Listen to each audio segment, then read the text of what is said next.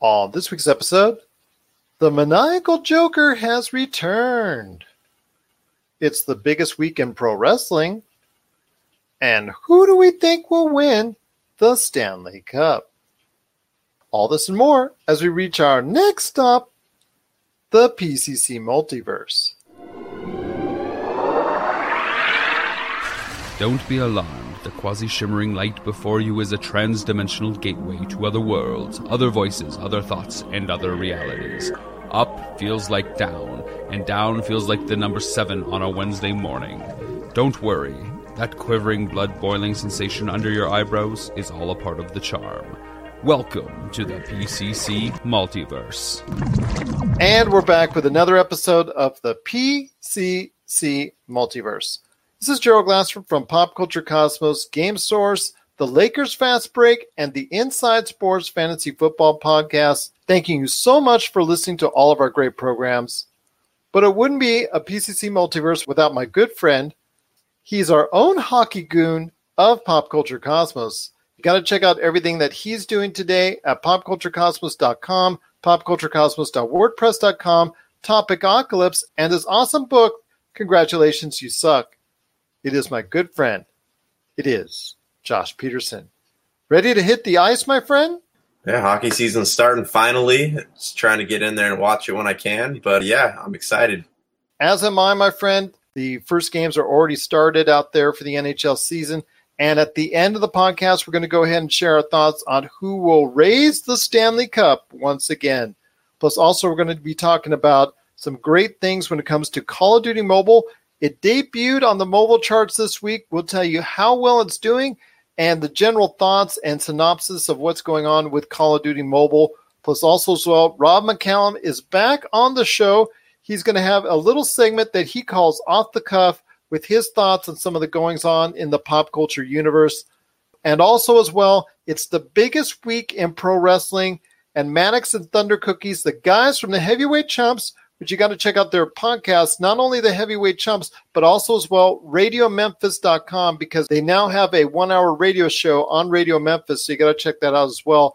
They're stopping by to talk about the biggest week in pro wrestling with All Elite Wrestling versus NXT, the season premiere of Raw, and finally, the Friday debut episode of SmackDown as WWE returns to broadcast television once again. So we're going to talk about that. Some of the shows we like so far, some of the things that need to be improved upon, some of the things that didn't quite work out so well. So we're going to hit all those topics this week because it is, for the first time in a long time, the biggest week in pro wrestling. But first, my friend, it's out finally this weekend. A big moment for Warner Brothers and DC as the Joker with Joaquin Phoenix hits theaters this weekend. A lot of pub on it, a lot of reviews. We've talked about it already in advance.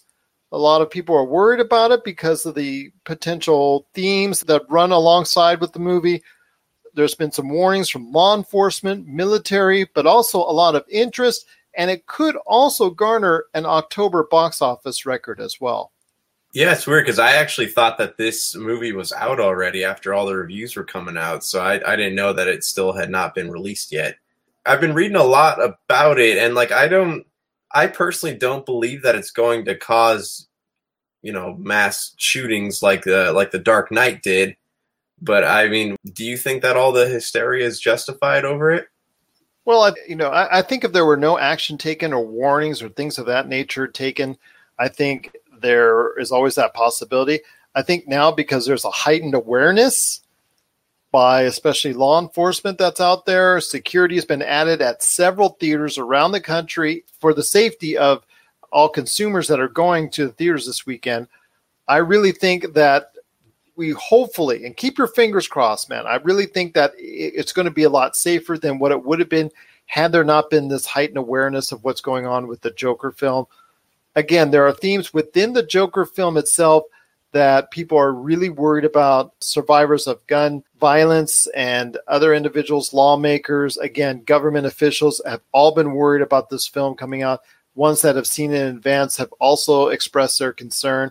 But again, as a movie, critics have also weighed in, for the most part, some very stellar reviews.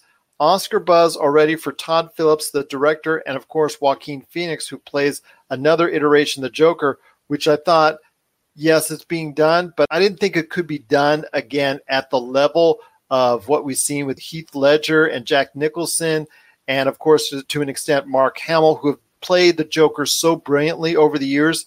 So I ask you, my friend, it's headed for a big debut. With all that aside, it's headed for a big debut. $85 million or roughly thereabouts.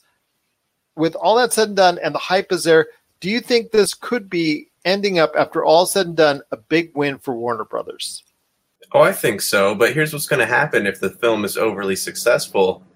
They're going to go against what Todd Phillips wants, and they're going to try to incorporate that into their universe, or they're going to try to make more films in that Joker universe, because that's what Warner Brothers has always done. You're right, because he has said repeatedly that this is going to be a one-off, but if it is a major success, the temptation might be just too great.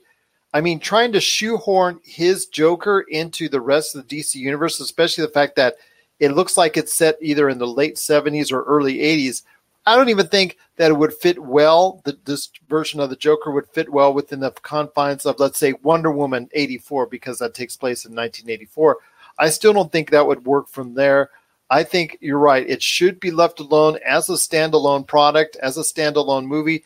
But the temptation, especially if this does as well as people are hoping, or as people are projecting anyways, then it looks like this could be something that could be too great of a temptation for Warner Brothers not to leave alone.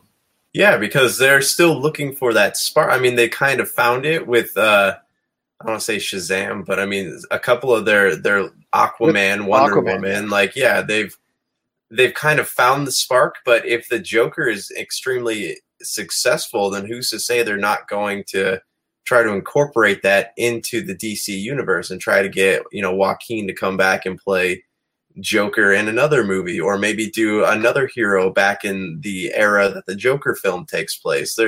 It's not. I don't think it's safe to say they won't try to exploit it in some way. It's funny, my friend, because I want to say that this is a total 180 that I've taken. Now I want to go see the film. I'm going to go see the film. And in fact, Jason Todd Feinberg, coming up on the Monday show, is going to review the film for us. And hopefully I will have seen it by then myself. But we've gone from a point where we didn't want to see the movie. And I know you probably still don't want to see the movie. But I would now want to see the movie after those initial trailers just didn't give us the good vibes. But all the hubbub, all the news, all the reviews, now I'm really on board with it. But it's interesting. The one with a lot of good buzz, originally at the time, Shazam, bombed at the theaters. It really didn't do well at all, which was a shame because a lot of people truly enjoyed that film for so many reasons. That one didn't do well, but the Joker looks like it's going to go ahead and at least recoup some of those losses. Yeah, no, it definitely sounds like it. It has a lot of buzz going around it. And it's weird because I don't think it's the marketing that's really done great for this. It's the fear that the movie has created that has caused all the hype, and it's made it so, because even, as a teacher, I have my students asking me why everyone's so worked up about this movie, and that's making them want to go see it. So I don't necessarily think it's the trailers or the posters that had anything to do with it as much as the fear that's coming with it, and then the all over the place reviews that it got from IGN, Variety, and all those places.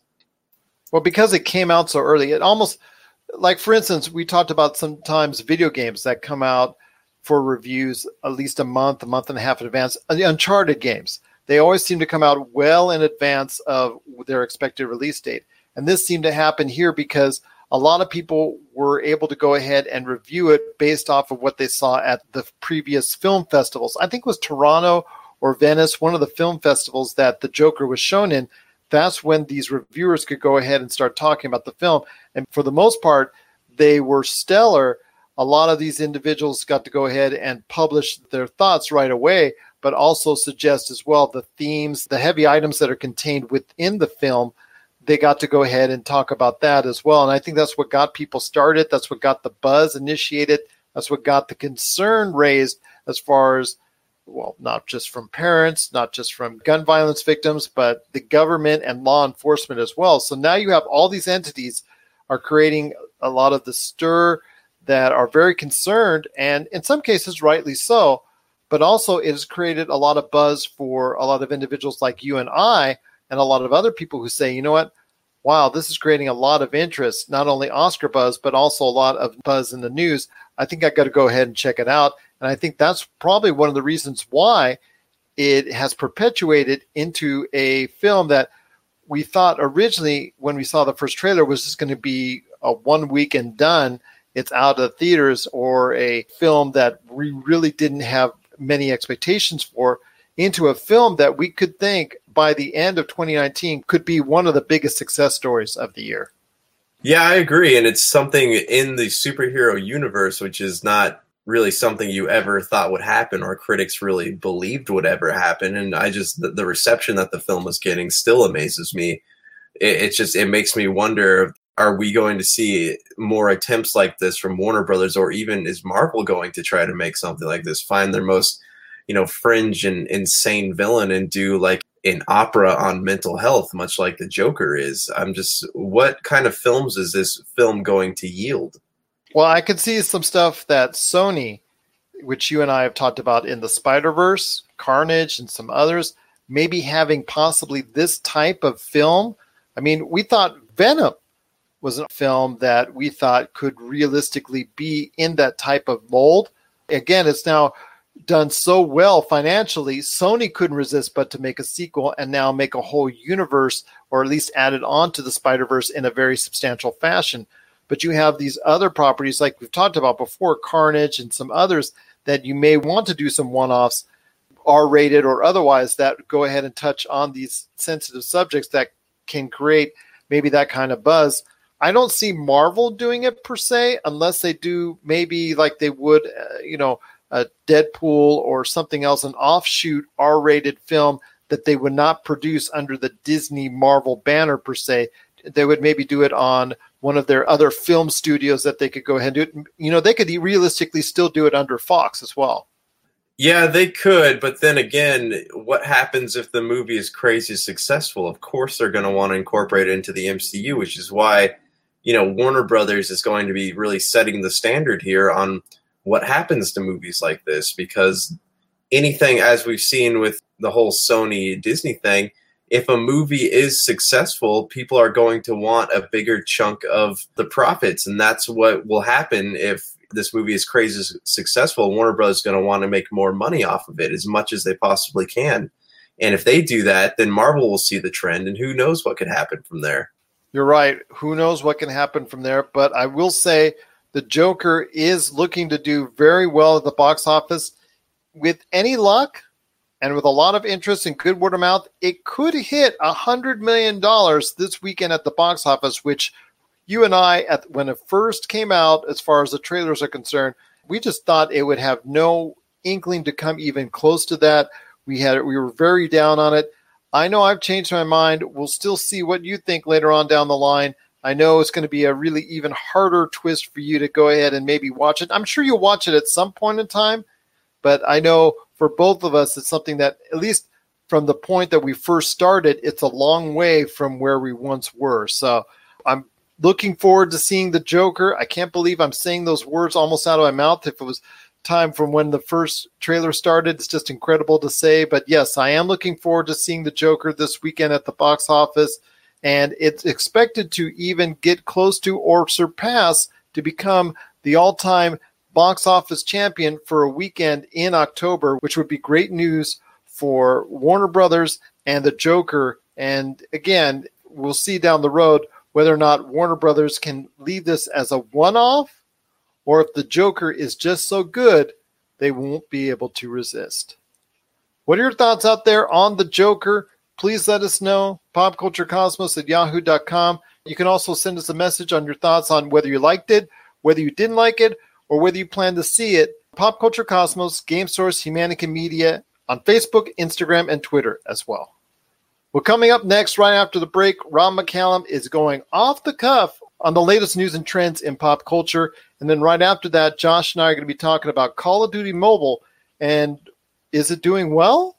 Is it something you should get into? We'll talk about Call of Duty Mobile coming up after the break as well. This is the PCC Multiverse. For the latest news and information, analysis and opinions on the Los Angeles Lakers and the NBA, check out the Lakers Fast Break podcast today on wherever you get your podcasts.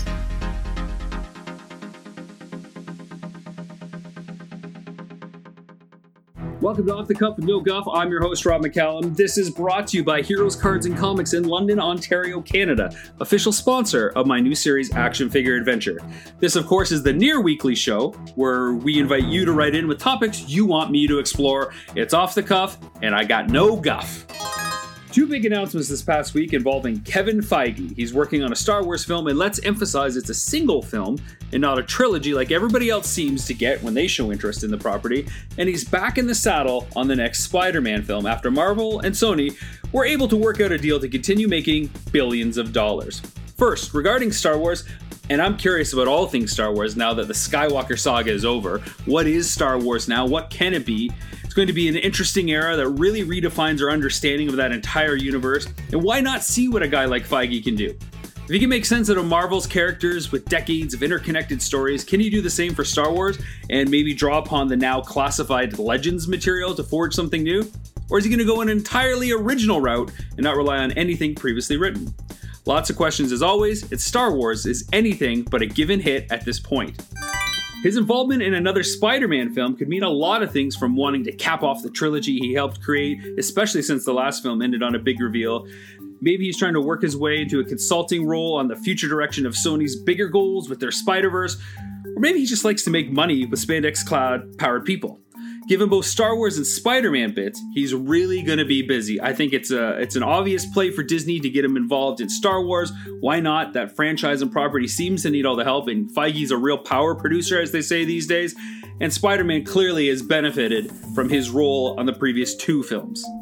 I was recently asked, can The Irishman be a big win for Netflix? Well, it has to be a huge hit, and thanks to recent reviews, it sounds like it's classic Scorsese. So count The Irishman up there with Goodfellas, Casino, and The Departed, if we can trust the early buzz. Everything Netflix does going forward has to be a hit. Disney, Apple, and Amazon are going big, and Netflix cannot rest on their acquisitions of the Seinfeld library or other little properties that they're getting that have fanfare to keep people around. It's going to take big event films and shows like The Irishman and last month's Dark Crystal: Age of Resistance to get people to plunk down their monthly fee. But can Netflix produce enough monthly hits without a dial tone of product? We're gonna see in the coming months. The next topic that was written in was asking about Latasha Lynch as 007. Let's of course be really clear here.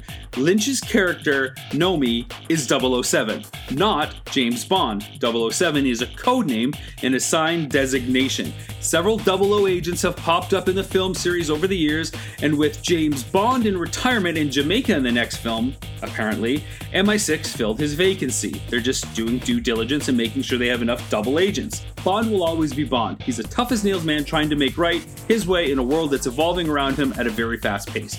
But I do really, and I mean really, like the idea of a 007 series, or even a 00 series that looks at the adventures of other agents.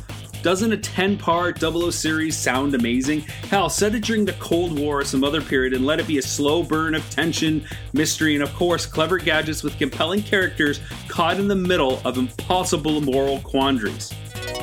I avoided 2 write-in topics this week, but I guess I haven't avoided them since I'm going to talk about them anyways. I was asked to comment on Minecraft and its future. I really have no idea. It's a game I've never played, and I know that puts me in the 1% of the 1% that haven't played Minecraft or even really watched anything about it. It looks like animated Lego to me, and I'm sure that's the most ignorant thing you'll ever hear. But I do know even if it's unavailable on new consoles or platforms going forward, the existing offerings will continue to have a huge following. We've seen this forever with the retro game community. So if Minecraft becomes a retro thing, it'll always be popular. And like most retro things, they find new life and new ways to continue existing for the fan base. And with a fan base as big as Minecraft, I don't think it's going away anytime soon, even if the heat has died off. You could say the same thing about Warcraft, but World of Warcraft seems to always be popular, even if it's not always taking headlines or grabbing our attention the way that it first did. Lastly, I was asked about the best animated shows, and frankly, I think it's a bit of a misleading question because usually whether a show is good or not has little to do with the form. Disney used to have a rule about animating and not to animate something unless it could only be achieved via animation. So, the way that the genie shapeshifts in Aladdin, you could only do that with animation. You couldn't do that with live action, at least back in the day. Or talking animals was always a classic instance where animation makes more sense to do with those characters. Of course, the rules have changed, but look at stuff like The Simpsons or South Park. Are those shows good because it's animated? Not really. It's good because of the writing and the timeliness of it. So I'm not even going to go down that road. It's a bit of a cop-out. Best animated shows I don't think is a fair discussion. It's more about what are the best shows, and is it animated? Does it matter? Check back every week with more off-the-cuff thoughts with me, Rob McCallum. You can harass me on Twitter at Rob McZop or on Facebook at facebook.com/Rob McCallum Films. And we're back with the show. It's the PCC Multiverse. Thanks again to Rob McCallum for going off the cuff on this week's PCC Multiverse. Looking forward to him in future episodes going off the cuff as well. Well, my friend, Call of Duty came out this week with a mobile game that's just rocking the socks off a lot of people, except if you're Nintendo, which somehow is still doing very well in and of itself. So I ask you, my friend, reports say that it actually has surpassed 20 million downloads already and garnered over $2 million in microtransactions. Now, it is, just like all these other free-to-play mobile games, it's designed to go ahead and suck you in, but it's also designed as well to make you pay. Yeah, so I mean, you know my thoughts on Call of Duty. I honestly didn't even know this was a thing, but it sounds like this is mobile gaming, right? We talked about this with Mario Kart. Like, this is mobile gaming. You put an idea out there, you hook people in with the the basic gameplay and concept of it, and then you hit them with all the microtransactions, and that's what it sounds like this game is. Even so, like, you go look at something like Elder Scrolls Blades, right? And that's full of microtransactions as well. That's what mobile gaming is. Mobile gaming is a platform for, I guess, gambling, you would say, and then charging people more money than the game is worth. That's why it's best to stick to console and PC gaming, because mobile gaming it's a swap meet. And I don't know if this game is fun. Maybe people do like it. I don't know what people have heard about it, but if it's racking up more than $2 million, I'm curious what the audience is. Do you think that it's younger kids, or do you think that it's adults playing it, or like a healthy mixture of both? I'm not sure if it's a healthy mixture of both. I believe kids are playing it. I could pretty much guarantee you that a lot of kids are playing it.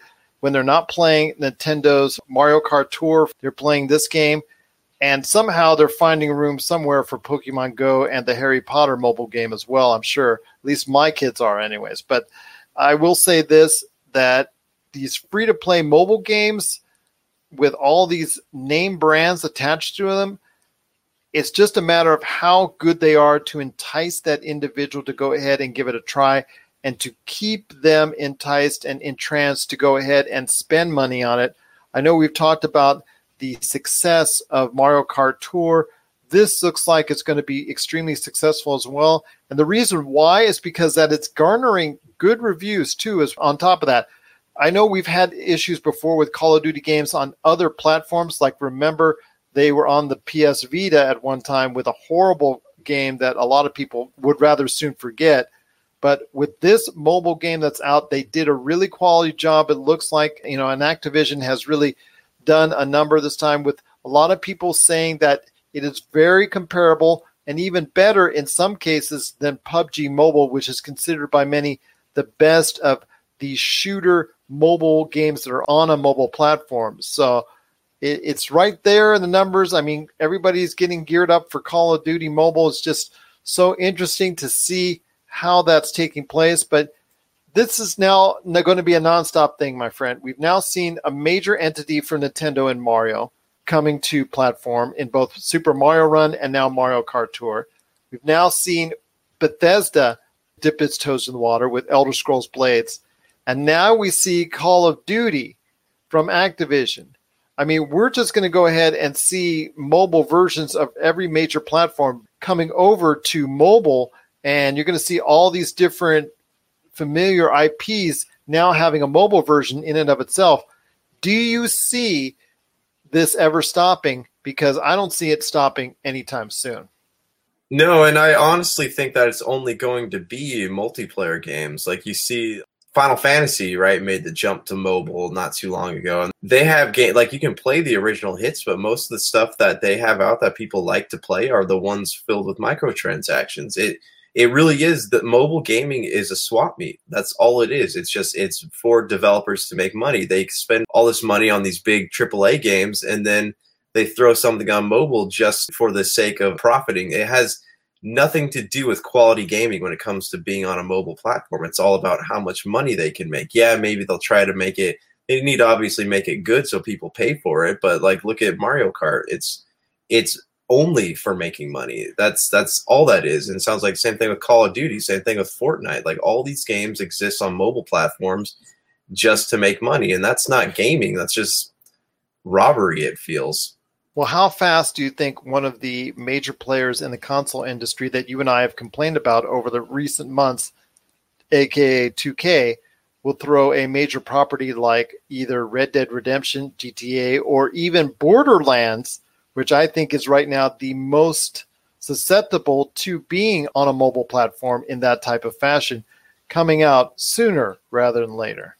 I don't think like as far as Borderlands goes, like they did port the Borderlands 2 onto PS Vita, and I think that there's a difference between a port onto a mobile platform and a mobile. Well, let's say a mobile version of Borderlands. Okay, so for a mobile version of Borderlands, I don't think that would happen because Randy Pitchford already has enough hate being thrown at him on the daily. I don't think that that brand could really endure going through the negative publicity that would come with loot boxes and stuff like that. So I almost, I see why they do it. I don't think that it's worth the time and money to invest in making a mobile game unless you're going to make money off of it. I see maybe side scroller, we have side scroller versions of Assassin's Creed. We have smaller versions of these games coming out, but I don't see like a lot of bigger franchises, like Halo or Gears or any of these creating mobile games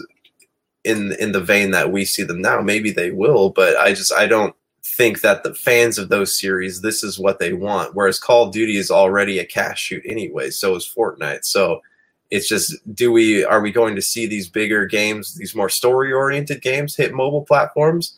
I don't know. I hope not, but I'm sure we're going to be seeing more of like the multiplayer type ones. Who knows? Maybe a Destiny one will be next. That could be a definite possibility.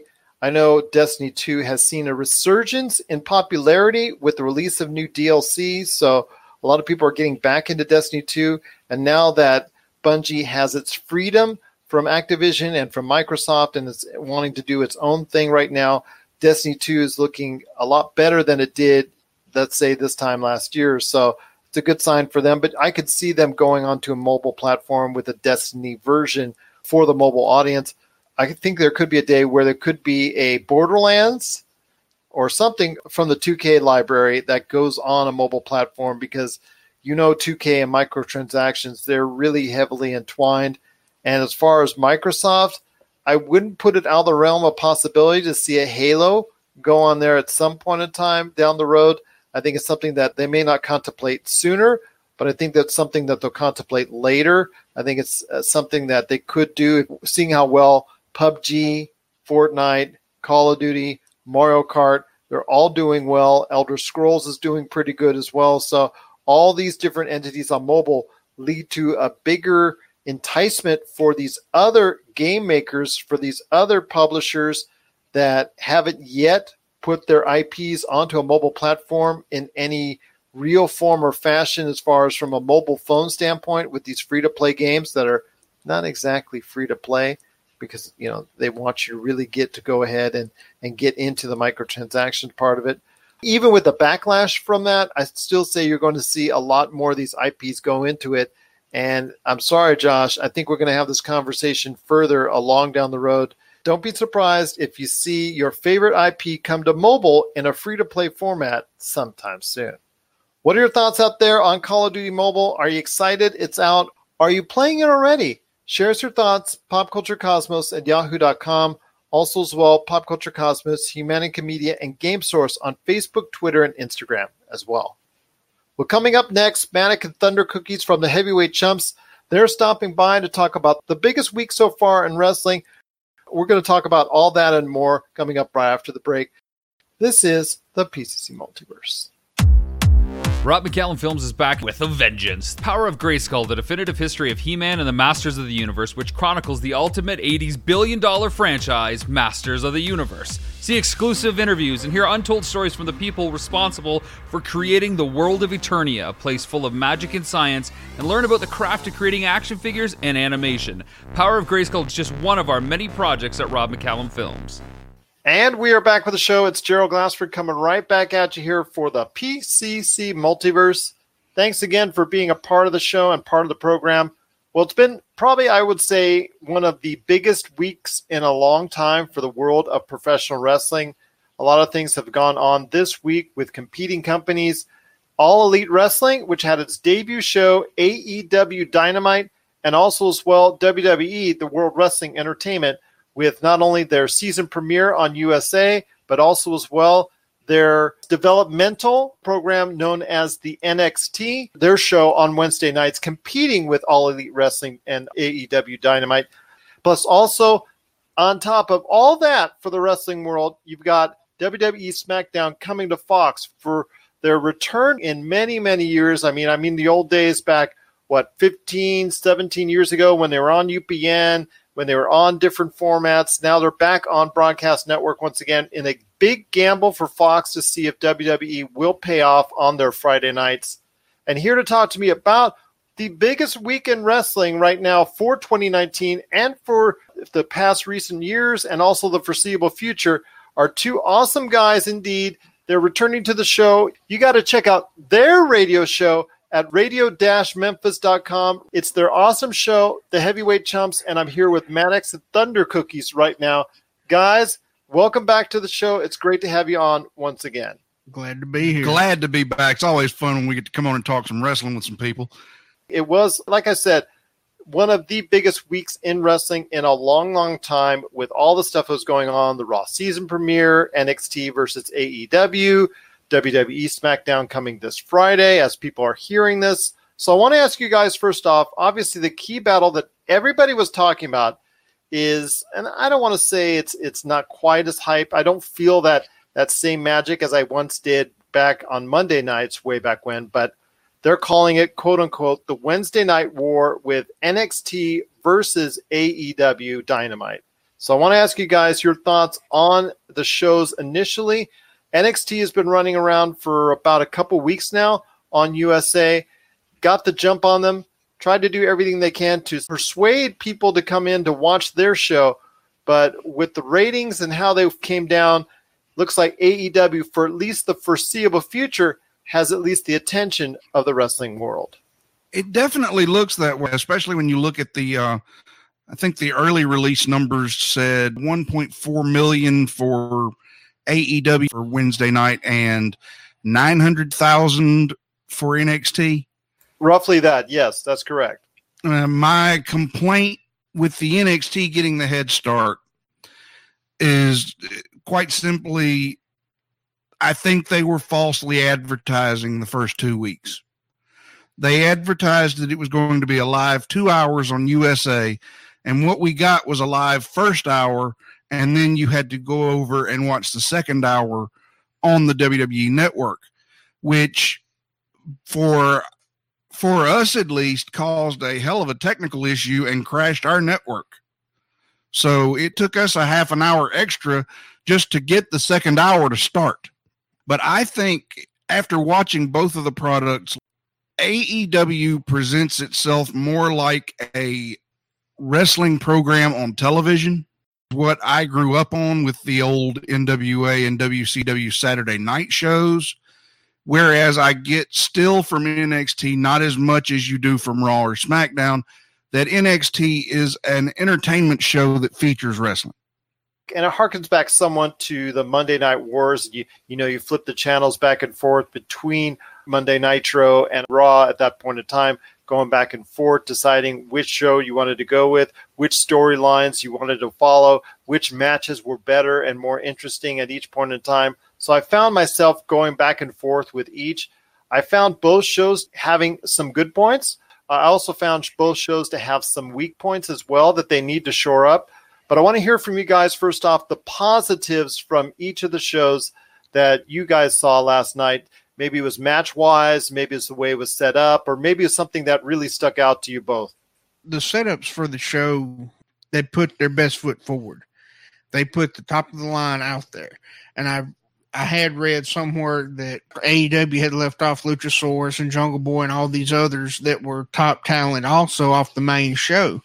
But you got to look at what you're up against.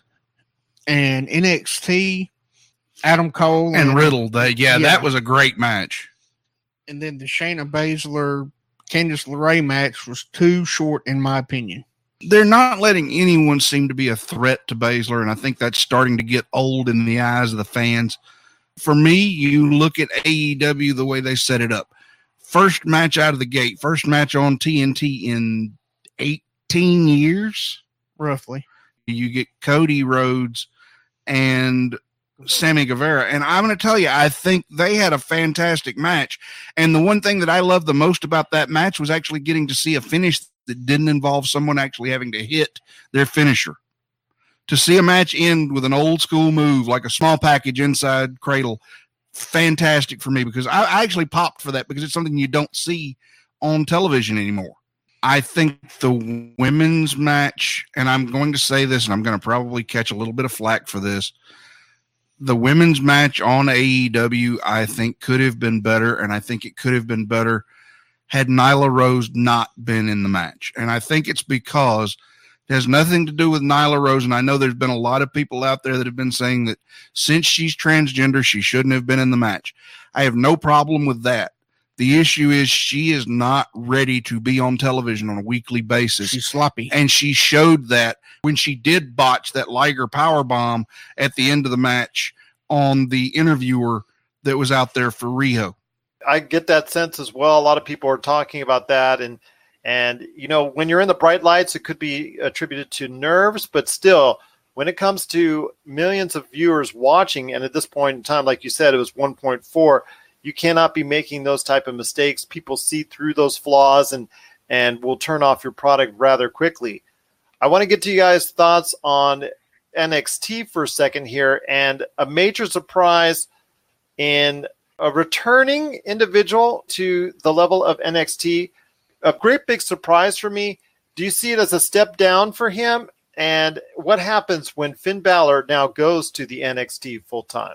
Well, okay, first off, there were two surprises last night. The return of Tommaso Ciampa and Finn Balor.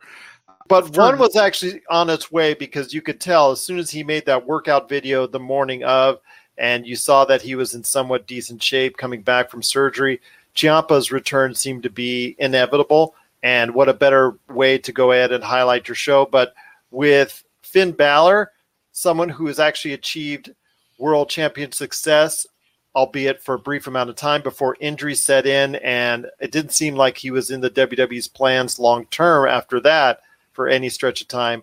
It seems like it's a step down for him returning to NXT. I mean, that's just my opinion, and I might get heat for it as well, but I just think for him, it's not exactly the best outlook for his career at this point in time. Well, they don't really have any big names to carry the NXT title right now. You got to put somebody down there that's... yeah, you're right, because other than Adam Cole, there's not a legitimate challenger to that championship. Right. As well as they've done in booking Matt Riddle, I don't see him as a legit number one yet. And... you know, it's that big fish, small pond idea. But what do you think? You know, I actually pitched this idea to you yesterday when we talked. The possibility that not only is Balor going to be down there, because as you've seen lately on Raw, the OC, the team of Anderson and Gallows, have been losing again on Raw.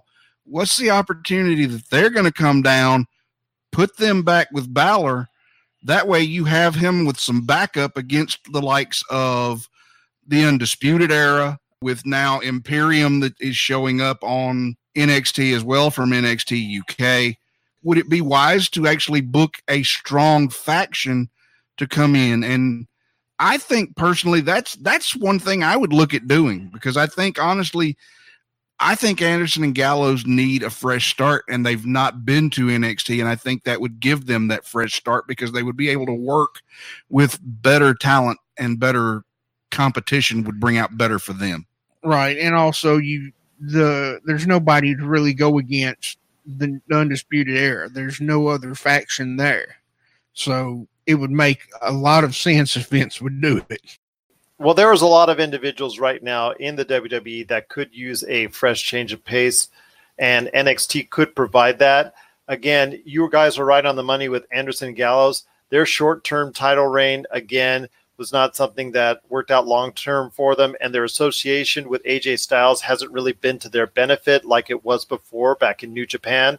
So you got those situations right there, and it seems to be something that you're right that they're going to address, and you probably will be seeing more migrations. And for some, like the individuals that wrestle periodically on Main Event or some of the lower card individuals there, it could be an opportunity for them to advance.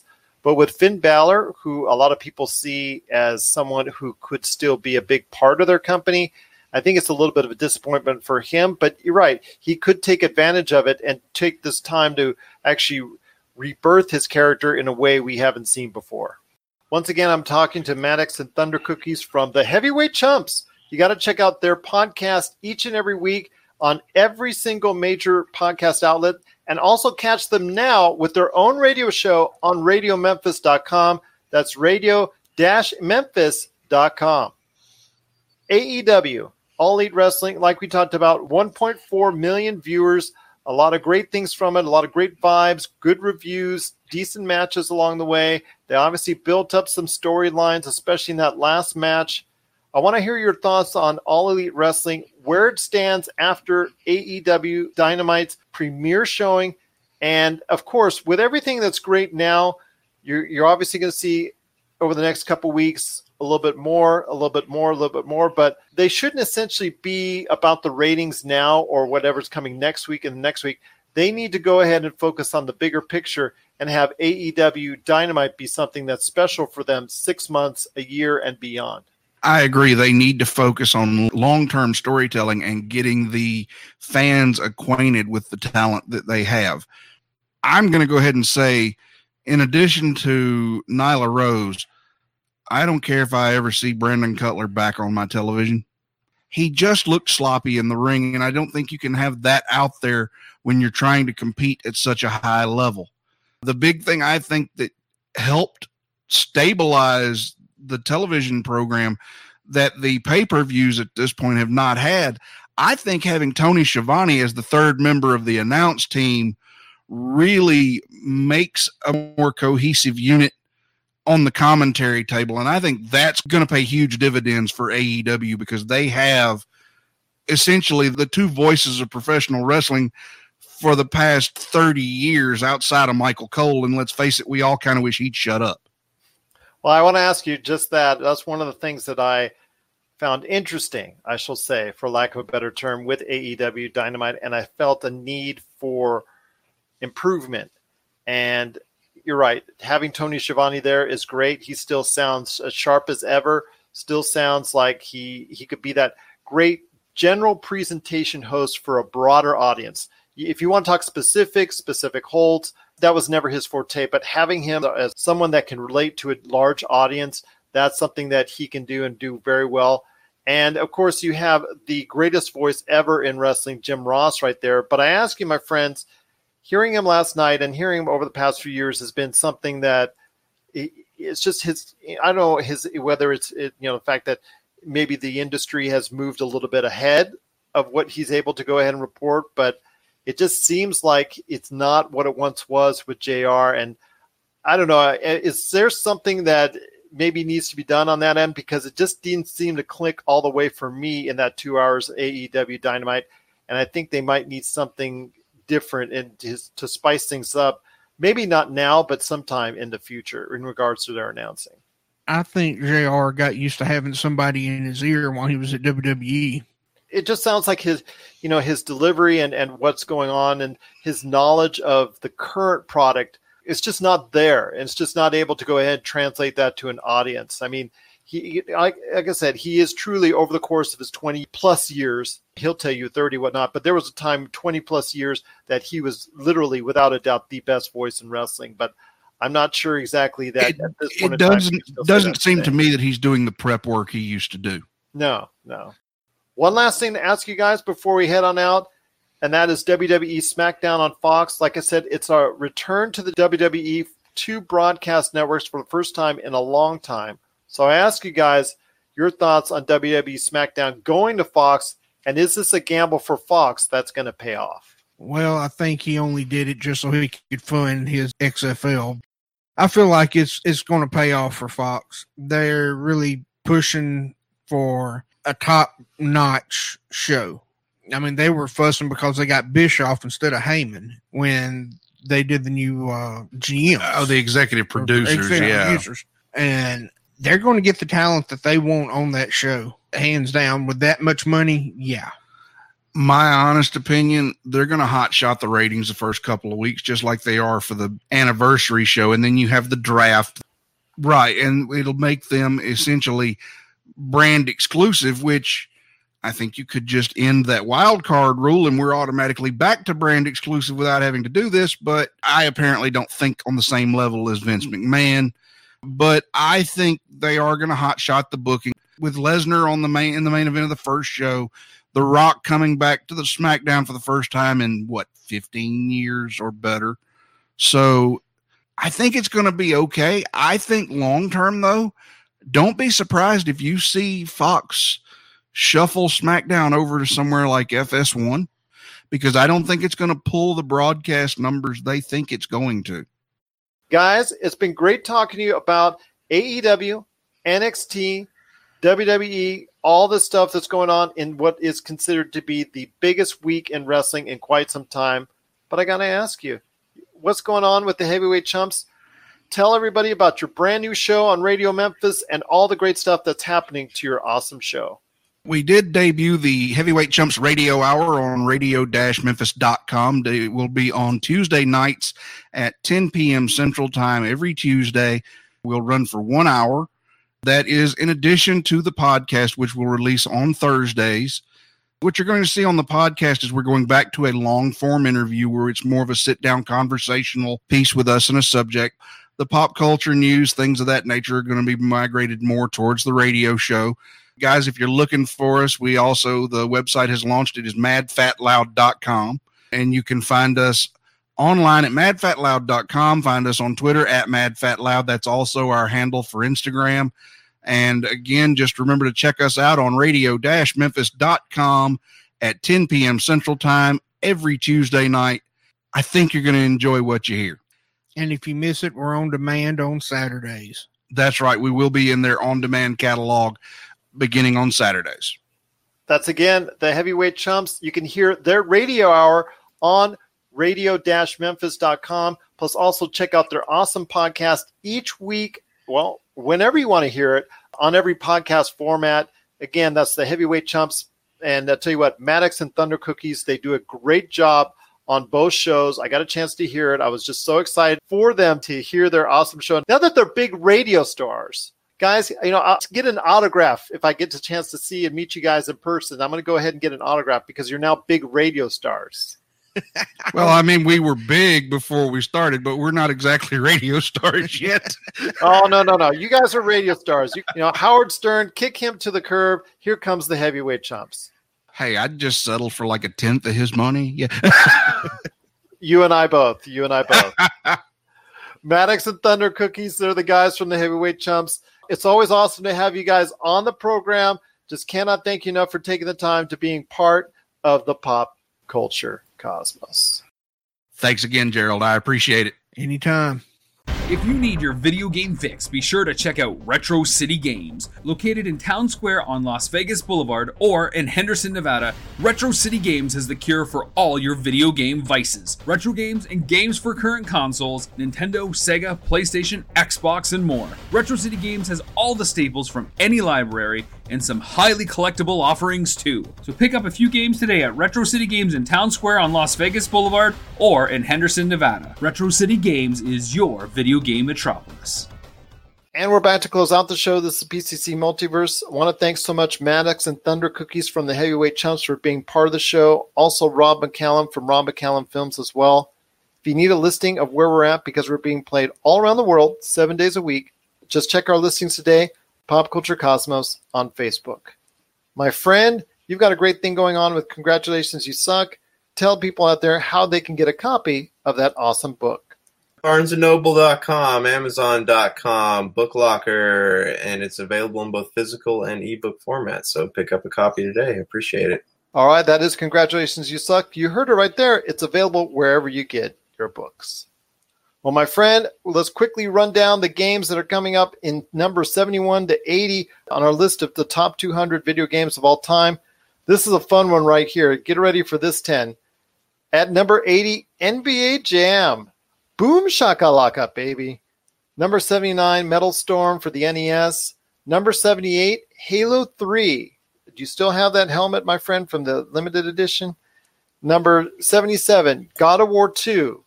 Number 76, one of my all-time favorites and a truly incredible game. I think it's the best Elder Scrolls. Sorry, Skyrim. Elder Scrolls 4 Oblivion. 75 is Celeste, which is an outstanding game in and of itself, and I hope all these recent game enthusiasts and gamers out there have had a chance to play it. Number 74 is Uncharted 3 Drake's Deception. I've always told you before in the past, my friend, since it's come out, that I think this game is my number one game as far as the best game I've ever played from beginning to end, as far as a quality standpoint, from storyline, multiplayer, single-player campaign, the type of challenge that you go through, and the narrative that you run through it. I think from beginning to end, this is the best gaming experience I've ever had. That's Uncharted 3 Drake's Deception. Number 73, looky here, the original Uncharted Drake's Fortune, which is truly a fun game and how I first fell in love with the actual series itself. Number 72 is Strider Arcade, and number 71 is Star Wars Knights of the Old Republic. That's a great game as well. So, my friend, great list we got here. What are your thoughts on this list from 71 to 80?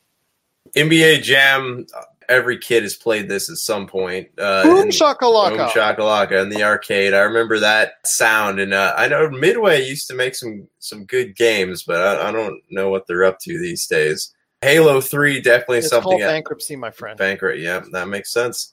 Halo 3, definitely something I've had a lot of experience with. I remember after the game came out, when I worked at Best Buy, I would come home and everyone I worked with would be playing it. So we'd spend hours playing the multiplayer game. Halo 3 had more replayability than any game I have ever owned in my life, and I still love going back to that one. God of War 2 was fun, so I just recently started playing through the God of War games. I just have to play the third one. I've played all of them. I played God of War, then I did all the PSP games, and then I play God of War 2, and it's fun. The combat flows a lot better than the first God of War and all the PSP games, which I guess is to be expected. But it's a great game, good sequel. By the time the third one rolled around, Kratos' whining does kind of get old, but it's a fun game. Elder Scrolls Oblivion. I did play Morrowind, but I played it after Oblivion. So Oblivion is actually the first Elder Scrolls game I played from start to finish, and I loved every minute of this game. And I remember, the starting out in the sewers, you're the prisoner, and then I remember the Oblivion gates. They were so hard to close. So a lot of the times, I had a decent set of armor, so I remember I would just go up there, I would trigger the thing that closes it, and then I would just run. I would try to avoid fighting anybody I can. I just try to flee. And I remember doing that a lot in this game. Like when I was fighting people and I couldn't beat them, I'd climb up on rocks and just shoot arrows at them. So I love Oblivion. It's a very quirky game. It does still hold up pretty well, and I'm curious to see what those guys who are working on the modded version of it come up with. Celeste, great game. Love the soundtrack. Great narrative on mental health. If you ever get a chance to play it, if you haven't, I would definitely recommend it. Uncharted 3, I know this is the one where he's a kid, right? Or they have the flashbacks of him as a kid. That one was fun. I don't actually know where I would rate them. I remember Uncharted 1 was really fun. Uncharted 3 was cool. I don't remember much about Uncharted 2, but I also remember really enjoying Uncharted 4. Uncharted 2 is widely considered the best. For me, it is neck and neck with Uncharted 3 as far as the best games of all time. I just like the ending a little bit more. But I should say the final boss fight, I should say. Uncharted is a great franchise. Honestly, I love all of them. I'm going to go back and play them again one day, but they're great games. Then that leaves us with Knights of the Old Republic. This is the original. Okay, yeah, this one was fun. This was the one made by BioWare, right? Yes, for the Xbox. Yes, okay, so I do remember this one. This one was a really great game.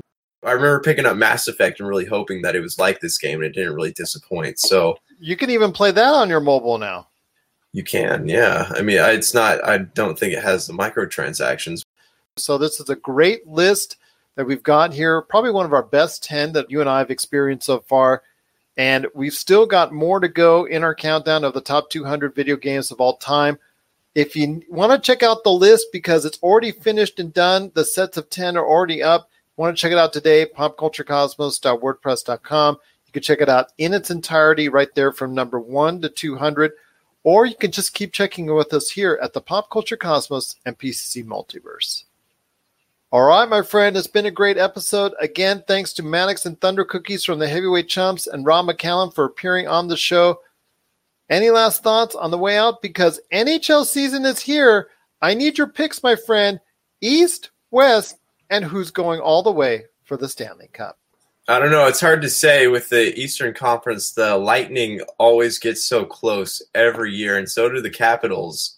I think that this is going to be the season the Lightning actually takes the Stanley Cup. But if we look over on the West here, you know, the Predators are in the same arena as the Lightning were a couple seasons ago. They keep getting closer and closer, and eventually they're going to get there. But how do you feel about the Sharks, man? Because they've been in the mix for a very long time, and they kind of gotten to the golden spot, but they haven't quite taken it home.